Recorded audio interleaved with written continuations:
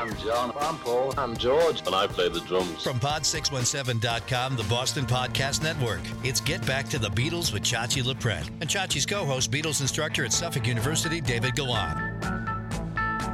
It's Get Back to the Beatles, our Beatles podcast. And hello, and thank you for joining us today. My name is Chachi LaPret. I am your host. We're part of the Boston Podcast Network, but we're heard wherever you hear your favorite podcasts. As I said, my name's Chachi LaPret. I host New England's Breakfast with the Beatles, been on the air in radio for over 40 years playing the Beatles. And joining me is my famous co-host, Professor David Gallant. He's the Beatles professor at Suffolk University. Hello, Mr. Gallant. How are you today? Hello, Chachi. Doing well. It's beautiful outside, and I'm so excited for today's episode. I know you are. I am as well. We're also welcoming David Yaz to the conversation. He is the founder of the Boston Podcast Network, our producer as well, but he's joining us today for our very, very special guests. First, I'd like to say we're brought to you in part by Subaru of New England. So as Professor Gallant said, very excited about our guest today.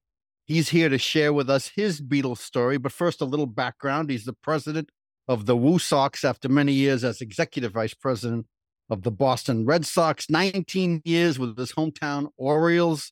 And he rose from being an intern to public relations. And he also worked with the San Diego Padres, the LA Dodgers. He's helped numerous people through his fundraising endeavors and initiatives in pediatric cancer research. We're grateful for that. And each of the four major league clubs established attendance records under this gentleman's watch. And with each ball club he's worked with, he's created innovative ballpark entertainment, and we're grateful for that. And so it all ties into our conversation today. He's a baseball guy, but you know what? He's a musician, a songwriter. He recorded music. His compositions, I should say, have been recorded by Marilyn McCoo and Billy Davis Jr., among others. Performed with Jimmy Buffett at Fenway Park. I could go on forever, but most importantly, he saw the Beatles at a very young age, and he's worked with Paul. And so there's a lot of prongs to this story, and we're so very happy to welcome in New England the beloved Dr. Charles Steinberg. Hello, Dr. Charles. Oh, thank you, Dr. What an introduction. Thank you. It's great to see you all, and you know, if you're telling me that I get to sit at Polar Park in Worcester and talk about the Beatles, that's kind of heaven. That's a great job that you have, my friend. And we're so grateful and honored that you're here. My two co-hosts were so excited when I told them we have Dr. Charles Steinberg, and just as excited as I was. So let's start with the reason why you're here and what brought us together. You, at a very young age, saw the Beatles perform in Baltimore, September 13th, 1964. They did two shows at the Baltimore Civic Center, 28,000 people in total. And as I said, Dr. Charles, you were there, and tell us how it happened, how old you were, what you remember. Now, remember, next year is our 60th anniversary since that day. So a lot of that stuff might have been forgotten. But Dr. Charles, tell us your story. Oh, there's his ticket. I have a photo, not of my ticket stub, but of a ticket from that show on September 13th, 1964, 5 years old, almost 6. But what I actually still do have is this tie that says Charles loves the Beatles. It is from that day, from that concert that day. It's transformative, and you don't imagine much when you're 5, but you never imagine that going to your first rock concert, we didn't even call them that, it was just the phenomenon of the Beatles, would play such a role in your life. So the beginning of the story is that I, like every other kid, was a Beatlemaniac. I was loving the hysteria of 1964. Maybe unlike others, my aunt actually took pity on me because I wasn't going to be able to go see the Beatles. My parents weren't going to do that. I'm 5 years old, but I have an older sister, and she and my cousin were getting to go. So my aunt, Aunt Irene, may she rest in peace, she took me, and I remember the day. I remember it on Sunday, September 13th. I remember where we parked about a block and a half away. I remember walking to the Baltimore Civic Center and seeing the interlocking arms of Baltimore City police officers who formed a ring around the entire block of the Baltimore Civic Center. So one policeman interlocking arms with the next, forming an entire circle around the Baltimore Civic Center. I remember that we had 18th row of the balcony seats, so stage right. So if I wrote, I'm looking to my left. I remember that the seats were maroon cushions. I remember the maroon like curtains canopy over the stage, and I can still see the four Beatles on stage. And the shrieking is the amazing thing. Just constant, obviously high pitched, sustained shrieking. And it made it very difficult to hear anything, although there were some things I didn't hear, and I'll tell you, but it was just a constant state of euphoria and this cacophony of high pitched screaming. But I can still see it. I do remember that near the end, maybe the young girls were losing some of their energy. John Lennon introduced the last song and said, here's a Little Richard song. We've changed the words a little bit, and called on Paul to sing Long Tall Sally. I can remember that much, but I can still hear the sound. I can still see them on stage. And if that's the beginning of the story, to bring it up to present day, who could have imagined that the little 5-year-old boy would be making music himself for baseball teams? And that for many of the songs, including the ones here for the Worcester Red Sox, the drummer is Greg Bissonette, who is Ringo Starr's drummer. And on some of the songs, the bass player is Abe Laboriel Sr., whose son is Paul McCartney's drummer. So how can it be that I'm making music with the people who are making music with the two surviving Beatles? Oh, and let me not omit the drummer, one of our sessions. Thank goodness I didn't know his history. I would have trembled. But what a day we had with Jim Keltner, who's been the drummer for 3 of the Beatles, for John, George, and Ringo, and of course, Traveling Wilburys. So and all of this has happened because of my dear friend, Lauren Harriet. He is from Rhode Island and has lived in LA and been in the music business. And because I was with the Red Sox, I got to meet him, and he knew that I loved music and had written music. And therefore I was able to work with LA session musicians. So one time I did get to meet Abe Laboriel Jr. And of all the things that someone who gets to meet him is going to say, what is probably least likely is, oh, let me show you a picture of your father while he's playing the bass with me on songs about the Red Sox or the Blue Sox or the Dodgers or any of the teams with whom I've been blessed to work. So my whole life's been a love affair of Beatles and baseball.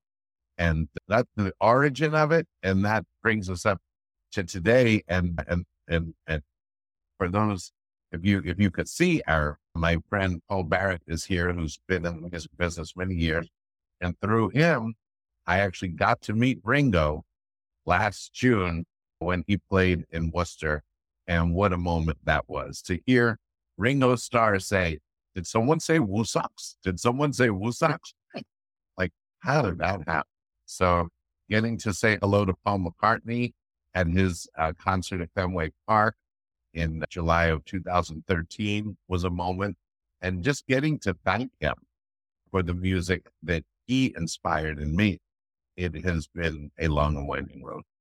Boy, it sure has been, Dr. Charles, from Baltimore to bringing Paul to Fenway multiple times. That must have been a joy for you to even participate in that. Well, it's funny, you're always tempted to borrow all of these lines from the songs, but they've been going in and out of style. And when we started to have concerts at Fenway Park, We joined the Red Sox in 2002 and had our first concert in 2003, and it was Bruce Springsteen, and it was just wonderful. It was just great. Well, then you're starting to talk about who should we have next year? And I'm like, well, Paul McCartney. Well, then you become typecast very quickly that, oh, of course, Charles is going to say Paul McCartney. Of course, Charles is going to say a Beatle. And you lose a little bit of credibility because my friends all know that I've been such a Beatles fan. Well, it takes a while then for others to say it too. And then finally you do have Paul McCartney. So what was very cool was in July of 13, just because Paul's playing doesn't mean I'm going to get to meet him. In fact, why would I get to meet him? But the chairman of the Red Sox, Tom Werner, was going to be saying hello to him. And Paul was, I learned something fascinating that I've applied in baseball since then. Paul was going to meet people before the show, but in groups of 4. And Tom Werner could be accompanied by 3 people.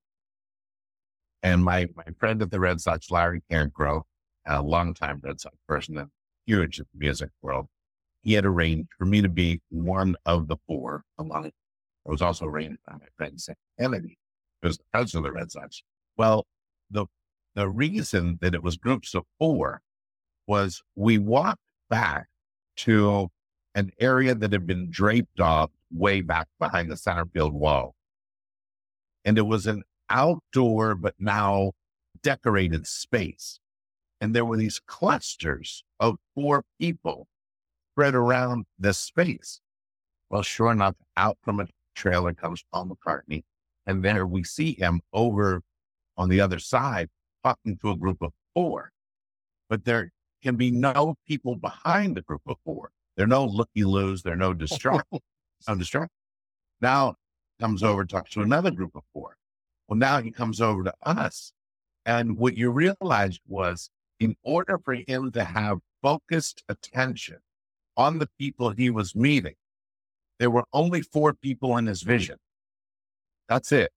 You're not seeing anyone else trying to get in, trying to nudge, trying to take a picture, trying to say, oh, come over here. And it was a successful way for him to give full attention on Quartet. And he talked to each person among our 4. And when it got to me, I just said, you still stammer. I said, well, thank you for inspiring all of us who have written music and have created music to believe that we could because of you. Now, that wasn't what I intended to tell him. And I'll tell you what I intended to tell him. At this idea, before we walked out there, I thought, if I were meeting him, the last thing he wants to hear is, hi, my name is Charles Steinberg. I saw you when I was 5 years ago. That's not going to help him. You can tell as an artist, he always wants to go forward, always wants to do the next thing. He's talked about that with Beatles music. He doesn't want to keep making the music of Revolver, Rubber Soul, even though we would love him to make more of it. No, he's done that. He wants to do the next thing. I thought, what might he do next? Now, this was 2013. And I told Tom Werner the idea, and I offered it to Tom Werner as a gift to give to Paul. And said, here's what we should say to him.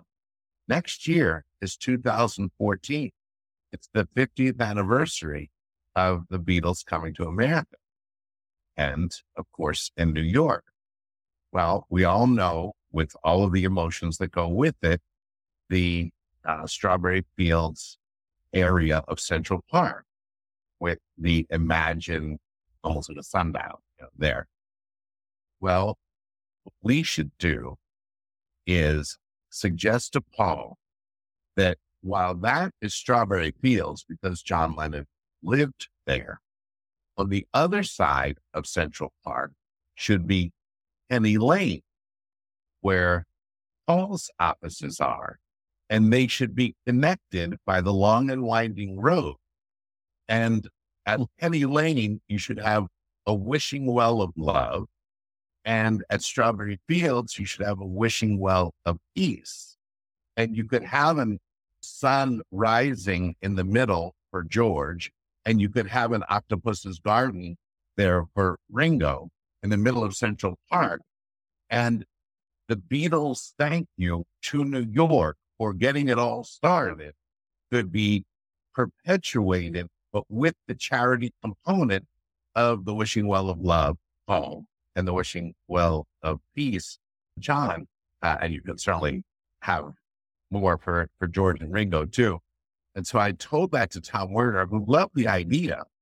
And we shared it with Paul's road manager. And he said in his lovely British accent, I love that idea. I love it so much. I think it might be mine. Okay. Well, then a few minutes later, I meet Paul McCartney, and I didn't want to take back the idea that I had just given to, I think it's Barry Marshall, if I remember right. So I found myself saying, thank you for all the music you've given me. And I hope that the idea did get to him. It's not too late to do it, but I think it would be fascinating, everlasting tribute to the Beatles and promoting, just as we met Ringo, first thing he said was peace and love. So that was the idea I meant to tell Paul, but I did give it to his road manager. It is a brilliant idea. You've mentioned that to me before, and I just love it. I think it's a great idea. Hopefully someday it can happen. Now, listen, Professor Gallant, I know you're chomping at the bit here, and David Yaz. So, but that's a great story. I would just add one other thing that I think last June for me was the best appearance by Paul at Fenway Park. I don't know if you agree. I thought it was fantastic. Absolutely amazing. And I saw him both nights, June 7th and June 8th, and then went down to Baltimore because he played Camden Yards. And that was his first concert in Baltimore since the one that I saw. So somebody from the Baltimore Sun did an article on, I think, 3 people they knew about who had been to both concerts, but they didn't know that I was there too. And that's just as well. But I was able to take my fiance and give her a healthy dose of, so it was Ringo on June 3rd, Paul June 7th, Paul June 8th, and Paul June 12th. How is that for a 10-day period of 4 concerts? And we're approaching the 1-year anniversary of that happening. So good for you. Beatle Professor Gallant. Chachi, I mentioned before this podcast that I was already starstruck. Now I'm awestruck. Okay. And maybe even a little bit dumbstruck. I think that, Dr. Childs, that the plan you had for that stretch of Central Park, I want our listening audience to know, who probably already know a lot of Dr. Childs' bio, if you will. That's sort of just a pure great example of his genius, of bringing something out into the public that everyone has such an emotional attachment to, but can share it. And I'll go back to the renovation, preservation, and perpetuation of everything that we love now about Fenway Park.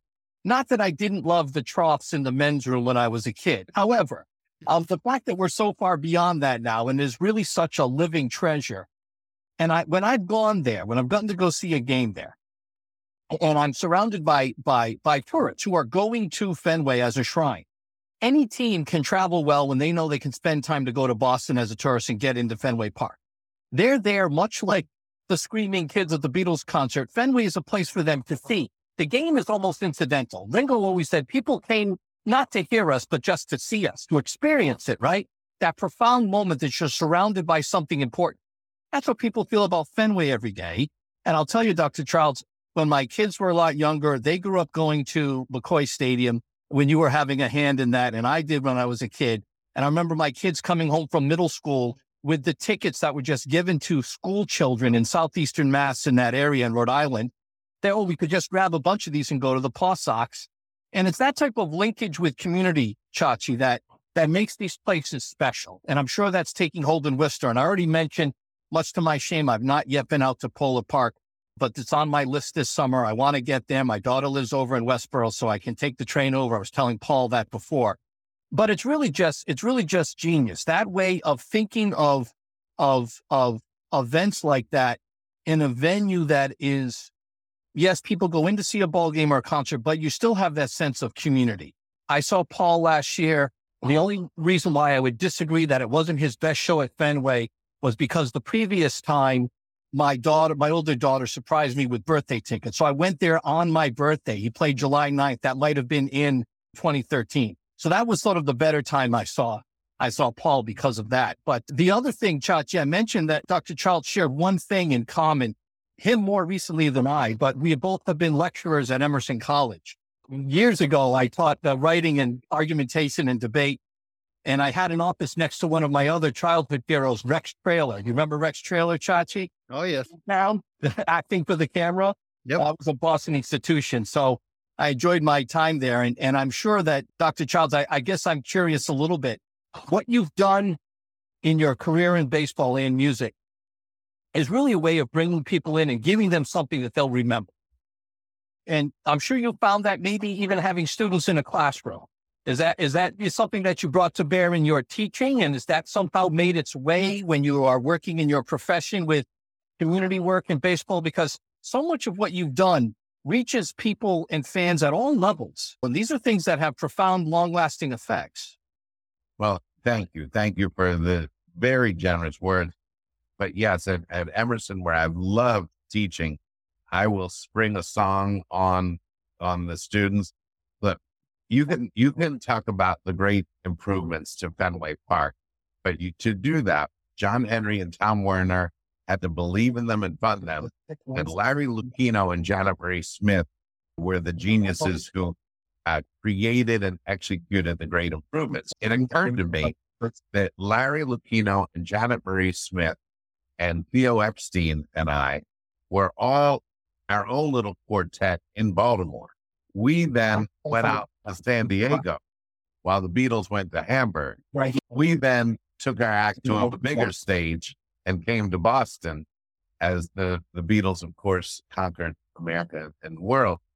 And so in my own private little world, I thought of Larry and Janet and Theo and me as that little quartet from a town that, not that we were all born there, I was, but where we kind of honed our craft in a little club. Well, that has born a body of music that is a baseball musical that is sitting there waiting for me to have the time to fully express it. But it is a parallel. It is with full apologies for anything to be called an analogy to the Beatles because it's so much smaller in its scope. But in my classes at Emerson, it's all about storytelling. It's all about storytelling and the music that accompanies the storytelling, whether it is Eleanor Rigby or whether it is Lady Madonna or these short stories that Paul, in this case, but any of the Beatles have written musically. Yes, it works my way into the stories of what we've done in baseball. And all baseball games have a soundtrack. And I have adored having a hand in orchestrating that soundtrack because you can meet the fans at their emotional level, resonate with them, perhaps, if the song is right, lift their spirits. But, if it's a blistering hot Sunday afternoon and the team's down 10-2, that's not when you're going to play a raucous rock and roller. That's not what I'm relating to right now.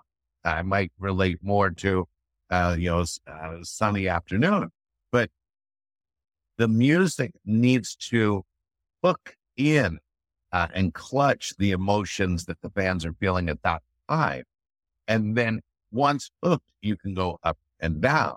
The whole story, if we do a podcast on Neil Diamond about Sweet Caroline, was that I believe that song had the power to quote myself. I told Neil Diamond, I said, I believe in that transformative powers because it starts gently. You can join it and then it moves and you can rise with it. Well, the Beatles have provided so many songs over my whole life and my whole career in baseball that fit the mood and the moment of baseball game. And whether it was a pitcher on your team who was struggling and you're going to play We Can Work It Out, or the pitcher on the other team and you're going to play Help, or the reliever comes in and you want to play Anytime at All you got to do is call and I'll be there, or George Harrison's I Need You, whatever it was, it starts raining. Well, you're going to play Rain.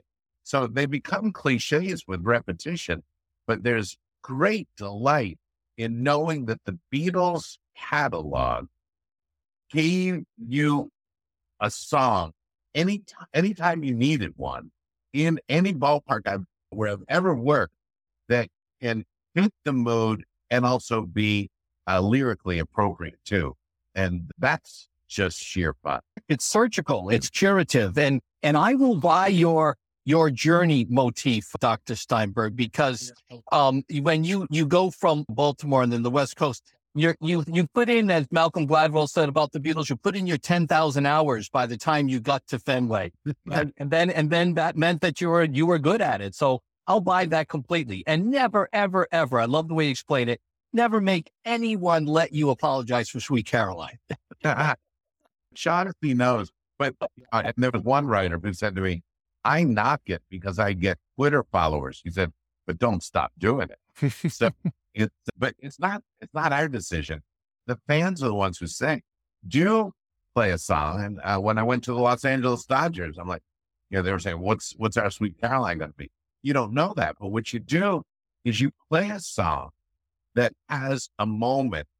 And I did it with I Saw Her Standing There, where when you play I Saw Her Standing There, festive crowd, everybody's going to woo on the woo. And you do that. And the audio person pods it down so that the fans hear themselves singing it, and then it becomes their thing.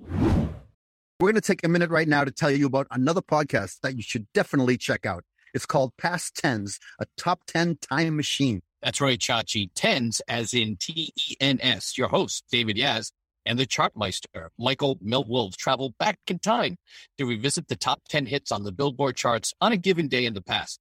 Sometimes the songs hold up nicely, other times they make you cringe, and that's when comedy and chaos ensue on Past Tens. David, I think the best episode was when they went back to 1964 because the list was packed with Beatles songs, and also because those bozos, Milt and Dave, respectively, had the good sense to have us on that episode to school them on all things Beatles. I agree, Chachi. That was a fantastic episode, probably their best. But also check out the episode where I filled in for Milt. It spared the audience the usual allotment of Milt fart jokes. You'll have to listen to it to what other types of bodily function jokes are put in. I had no idea that you were a guest host. I feel offended and betrayed, but I have to admit, for a couple of knuckleheads, these guys put on a fantastic show. It's Past Tens, a top 10 time machine. Find it anywhere you get your podcasts, or visit timemachinepod.com. That's timemachinepod.com. So the Beatles have just had an amazing catalog. I could stop the sentence right there, but it has been one that has provided so many opportunities for enhancement to the festive mode in the soundtrack of a baseball game. Professor Charles, I had a different question locked and loaded, but I have to ask my Sweet Caroline question now. So looking back on it, it looks to be a stroke of genius that you created the tradition of playing that at, was it the 8th inning or the 7th inning? Middle of the 8th. Middle of the 8th. 7th inning judge. I wanted an 8th inning judge, but that had. So did it catch on? My hazy memory is you had it played in the 8th inning, but my guess was you didn't necessarily think the fans were going to embrace it like they did. Is that what happened? Or you have to know that you don't know. Right. Is that when we joined the Red Sox in 2002, the Red Sox were already playing Sweet Caroline from time to time. Mm. And I noticed, and that's what you have to do, is notice that when they did, the crowd would sing. So one time I went into the control room, and a wonderful young man, Danny Michelle, was in charge of the control room. I said, you playing Sweet Caroline tonight? He goes, oh no, we only play Sweet Caroline on Sweet Caroline nights. I said, what's a Sweet Caroline night? He said, well, that's when when the team is ahead, the crowd is festive, maybe inebriated, and they're going to clearly sing along. And I knew that he was right to do it on those occasions. But I also believed that the song had transformative powers to take a melancholy crowd and lift it to higher heights. The reason I believed it was that in Baltimore at the Orioles, fans looked forward to, of all things, John Denver's Country Boy, but it became an anthem that people just approached with eager anticipation. And it was an interlude of festivity.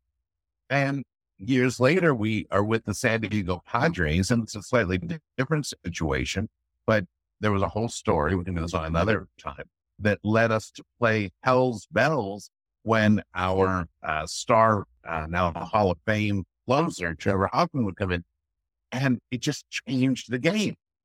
If you pick the right song that connects with people, it changes the whole experience. So by the time we got to Boston, I had a faith that the singing I was hearing from the fans might apply to Sweet Caroline, regardless of what the score was, regardless of the mood. But I didn't know. But I said to Danny, let's play it tonight. His eyes got big as saucers because this represented change. But the only thing that matters in the entire Sweet Caroline story is that the fans sang it and the fans sing it. It's not up to the ball club. There is no instruction. It's spontaneous. It's organic. It's sincere. It's generated. That's what I love about it. It reminds me of the scene in the Queen movie, Bohemian Rhapsody, when the band says, the Brian May, the guy playing Brian May, says, let's invent a song that the audience can perform. And that's what Sweet Caroline becomes. By the way, I was Danny Cashell's camp counselor at Camp Tel Noor back in the 80s. That's fabulous. I love that. Yeah, he was a sweet little kid. I'll ask one more question, then I'll turn it back over to the Beatlemaniacs. But just, you mentioned how Sweet Caroline goes up and down, and I do a different music podcast than these guys. I'm not quite as primo as they are, but we often talk about how some of the greatest songs in history can make you happy and sad at the same time, and really imbue kind of a drama. I have this memory of you selecting A Day in the Life by the Beatles to play over a video montage. It was definitely Sox Yankees, I think. It seems like you recall that. Tell us about the drama that comes out of that song and why it was appropriate. Vividly. Good. In 2006, I thought, all right, next year is 2007, the 40th anniversary of Sgt. Pepper's, and it's also the 40th anniversary the Red Sox Impossible Dream American League champions of 1967. And while I'm not a visual artist, I nonetheless sat down and started to draw the Red Sox Sgt. Pepper's cover. All of the Red Sox characters. There you go. And Chachi's got it. She's holding. And then, if I hadn't made enough of a mess, how about if we make a video vignette about the Red Sox to each song on Sgt. Pepper's? So we had several video editors, Josh Carroll, wonderful guy, and Katie Phillips, hilarious, ironically, a Yankees fan, but a brilliant editor. And we are taking each song, and what are we going to do? We should come back to Lucy and the Sky, because it's a cute story. But we get to A Day in the Life, and there's only one thing to do with that. And you're right. It's the emotion. You don't have to differentiate the emotion.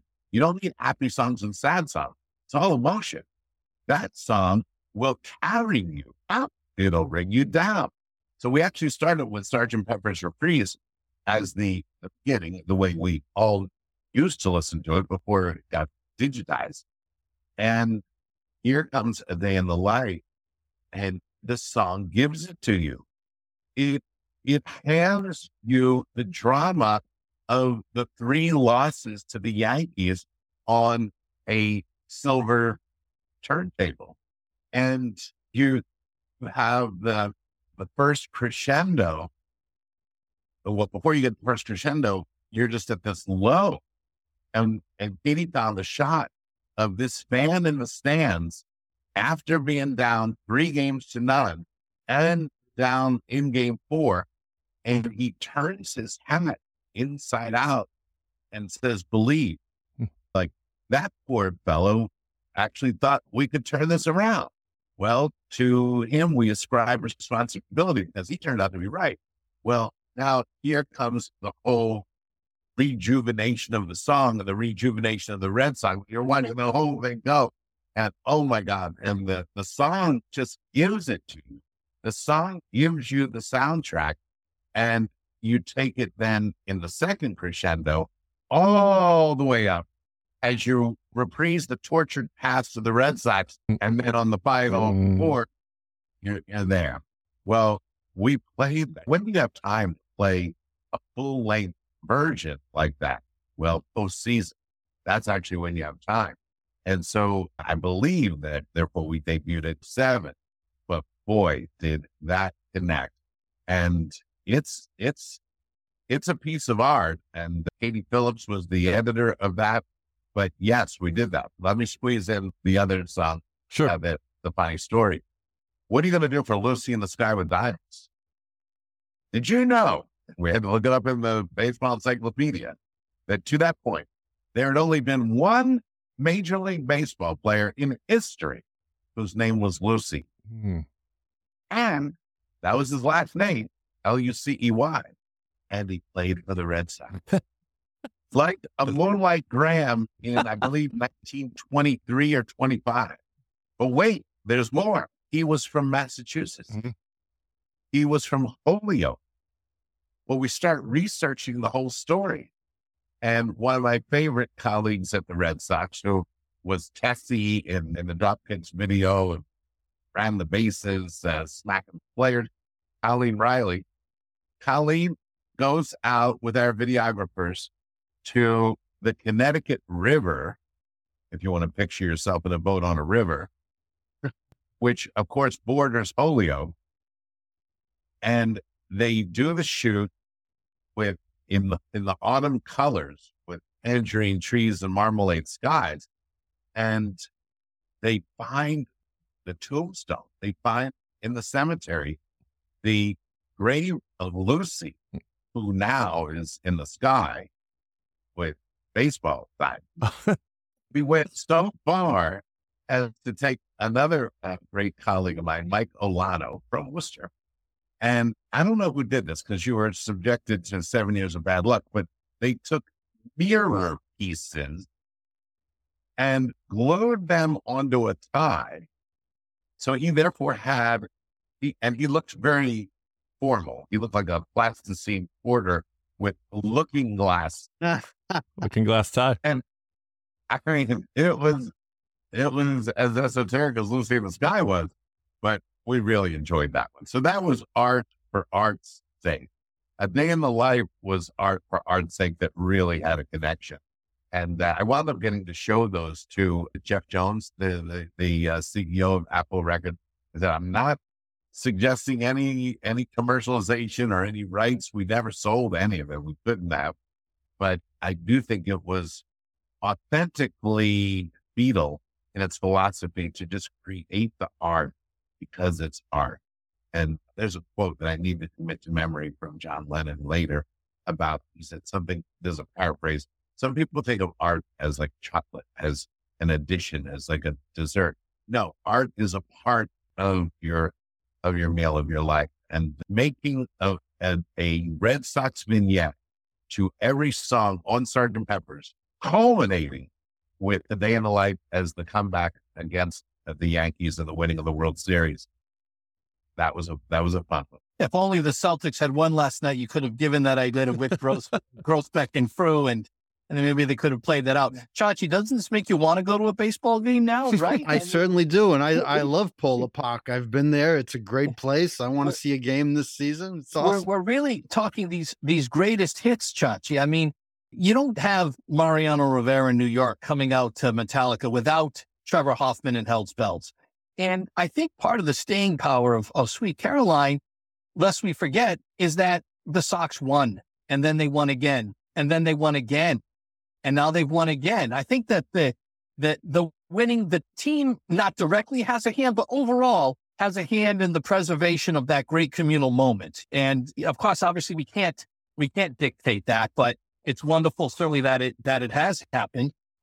No, believe me, when I was a kid, the Orioles I respected them. I had an Orioles hat, though I was a Red Sox fan, but hearing the John Denver makes me think of the ghosts of John Lowenstein and Bobby Grich and Mike Flanagan and Jim Palmer. Those are my guys. I know they're your guys. So, and also I wasn't there that night, but the night after the conclusion of the game, I was at McCoy Stadium in 1981 and got one of the souvenir cups from the longest game ever, where of course Cal Ripken played and Wade Boggs played. But yeah, thank God I'm a country boy. Boy, does that bring back memories of the old Memorial Stadium on TV. Now think about what you're saying, because that's the whole point. A song by John Denver, it is reminding you of baseball in a very particular way, where you can see the scene, you can see the players, you can feel the atmosphere. That's the whole point. Of the team I respected but hated because they were beating my Red Sox. Look at the power of music. Yeah. And for our subject today, and it could be for 20 more of these, the Beatles, look at the power music has to give you illustrations of times completely unrelated to the song. Yeah. What does Thank God I'm a Country Boy have to do with baseball? Only everything. Appropriate plan in the late 70s. Absolutely. And early 80s. And that's the beauty and the power of the music that the Beatles have given us so much music collectively and individually. And thank God they still are. There's a song by Paul and Ringo that I just think is not well known. When I Walk With You, I think it's called. And oh my gosh, listen to that song. It's, a late in life song. And there's a lot of emotion in the music, whether you're going from Love Me Do or Walk With You. Dr. Charles, I'm reminded of the day that the Yankee fans at Yankee Stadium sang Sweet Caroline. Do you remember why they did? Yeah. That's a powerful one. After the marathon tragedy, which took place on April 15th of 2013, various clubs, including the Yankees at Yankee Stadium, paid tribute to Boston. And how were they going to do it? By using a piece of music, by using that song. And that is the reason that at 12:43 p.m. on Saturday, April 20th, 2013, my two colleagues walked by me and said, Neil Diamond just called the switchboard. He's here in Boston. Like, what would he be doing here? Well, I returned the call. That's how I know exactly what time it was. I later looked at my phone. And Neil Diamond and his wife, Katie, had flown to Boston that morning from Los Angeles, leaving LA at 4:30 in the morning, arriving in Boston at 9:30, which made it 12:30. And they were coming over. And when they came over, he said, I saw how the other cities were using Sweet Caroline to pay tribute to Boston. And I just had to be here. Wow. Unbelievable. Wow. The one time Yankee fans ever made me cry, well, I don't know if they were tears of joy, but it was just, like you said, powerful, such a nice touch. Josh? And as the clock is ticking here, but I want to, before we say goodbye, Dr. Charles, I want to go back to Baltimore with you. Quick questions. Your aunt, did she go on the rest of her life proud that she brought her 5-year-old nephew to see the Beatles? Did your parents say, no, you can't bring him to a Beatles concert? Is the Holiday Inn still there? Because a lot of hotels are gone that they stayed in. I think the Holiday Inn is still there, and certainly the Civic Center under a new name is still there. But no, Aunt Irene, it was funny. She was a sweet aunt who loved. I was the only boy after a whole bunch of girls had been born else, throughout the family. And the funny thing was, years later, I said, Aunt Irene, thank you for taking the Beatles. What did I do? It was not nearly the moment for her. Her joy was that she was taking her 5-year-old nephew to it. So I had to remind her that she took me. But I do love that I have the tie from from that actual concert. It's like it's, it's so from that day, but it's like, yeah, I really was there. And one other thing that ties the Beatles and baseball together as we wrap up. All right, I'm 5 years old. I see the Beatles. 12 years later, unimaginably, I get an internship with the Baltimore Orioles. I'm 17 years old. 11 years into my career with the Orioles, we're now 23 years since the day I saw them. Our team photographer, a nice older gentleman, said, you like the Beatles, don't you? I said, oh, yeah, very much so. He said, you really ought to come to my studio tomorrow. I'm putting on an exhibition of photos of them. I said, where did you photograph the Beatles? He goes, one day, 23 years ago, they were in Baltimore, and I was a stringer for a British newspaper. He said, I took a step ladder with me.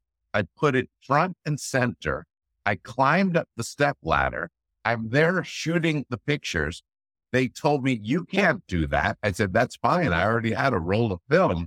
He said, and I said, September 13th, 1964? He goes, yes. I said, I was at that concert. Well, I now own a photograph, the Beatles on stage, front and center from the very concert I attended, that only through divine orchestration would I have ever known existed, or my friend at the Orioles, Julie Wagner, actually bought for me.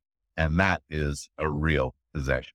That is fantastic. There's the legendary story how a giant box was delivered to their floor at the hotel, and the security guard was concerned about this box, and inside were two female fans. Did you ever hear that? Oh, my gosh. Well, and the story I just heard on the Beatles channel was that the next day, before leaving to go, I think, to Philadelphia, George Harrison wanted to see what real life was like and went to a private Catholic girls' school, Mercy High School, and went in and talked to the shrieking girls in their classroom. How about that? It is crazy. I mean, those little things, for instance, in 1966, when they played Suffolk Downs, they landed in Lexington at Hanscom. They traveled down Route 2 through Fresh Pond Parkway onto Storrow Drive. And my childhood home was just a few blocks away from that road. And they traveled down it at 3 a.m. when they arrived for the Suffolk Downs show, for the Boston Garden show. So it was pretty amazing. Those little bits of information. Oh, the little bits are the best. Yep. Greg Bissonette, Ringo's drummer, and dare I say, my drummer, told me the story that he asked Ringo, where did you get that drum beat on In My Life? So, a very particular and distinct drum beat. Yeah. And Ringo just nonchalantly said, oh, that's Anna. And so you take the Beatles song Anna, which was an Arthur Alexander composition, and Ringo acknowledged to Greg Bissonette that was where he took that beat from for, what is such a beautiful, distinctive beat on In My Life. And what's amazing too is I heard a clip the other day, Paul McCartney telling a story about Hey Jude and how they started performing it, recording it. Ringo was in the men's room.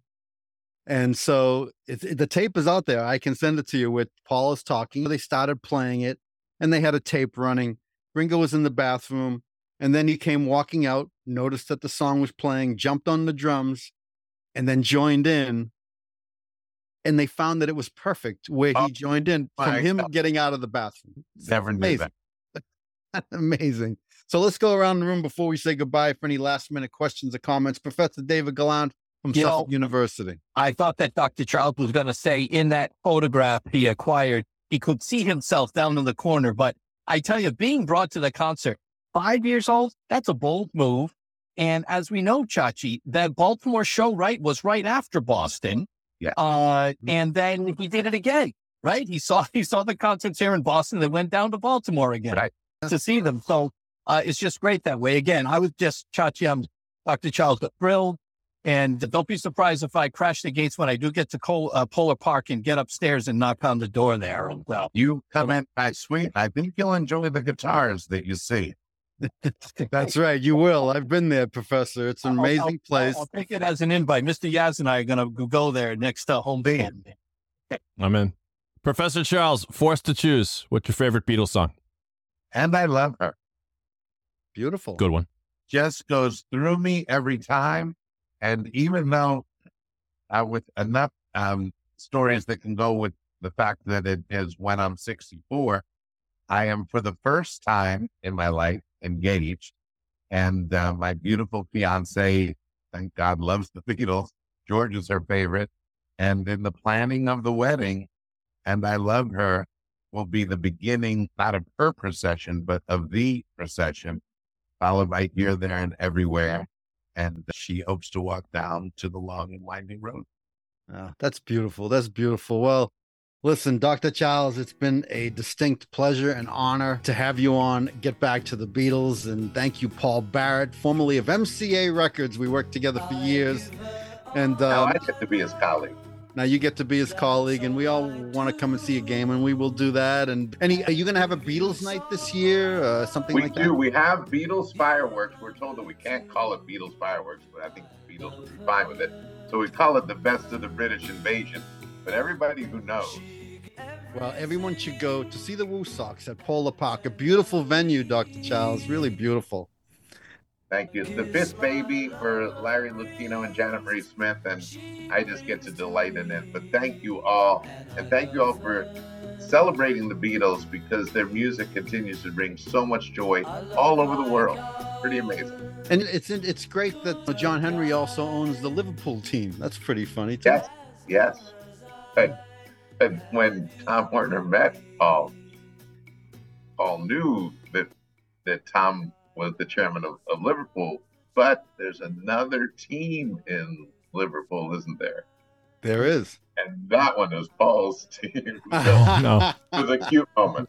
His dad, Chachi, right? His dad, Paul's dad, was an Everton fan. And that's the other one. But yeah, Dr. Charles, that was always my dream, to have students to run a course on the comparisons between Liverpool and Boston and Old Anfield and Fenway but I think I don't know, maybe that time has passed. Maybe John isn't owning Liverpool that much longer. I'm not sure. So I would go for it. Okay. I'll drop your name. Mr. Yaz, any final words for you? No, thank you, Dr. Charles. Such a thrill and a pleasure. Thank you again. Well, thank you all for listening to Get Back to the Beatles. And if you go to the Boston Podcast Network, they have a lot of fantastic podcasts. And I'm proud to be on the Boston Podcast Network. And thank you for listening to Get Back to the Beatles. And a very special thank you to Dr. Charles Steinberg. Whenever you're in the Worcester, Mass area, go see a Woo Sox game at Polar Park. And you just might see David Yaz, Professor Gallant, and myself at a game very, very soon this summer. So, Dr. Charles Steinberg, thank you so much for everything. Thank you again. And to everybody listening, thank you all. Good night. Good day. We'll see you next time on Get Back to the Beatles. Bye-bye.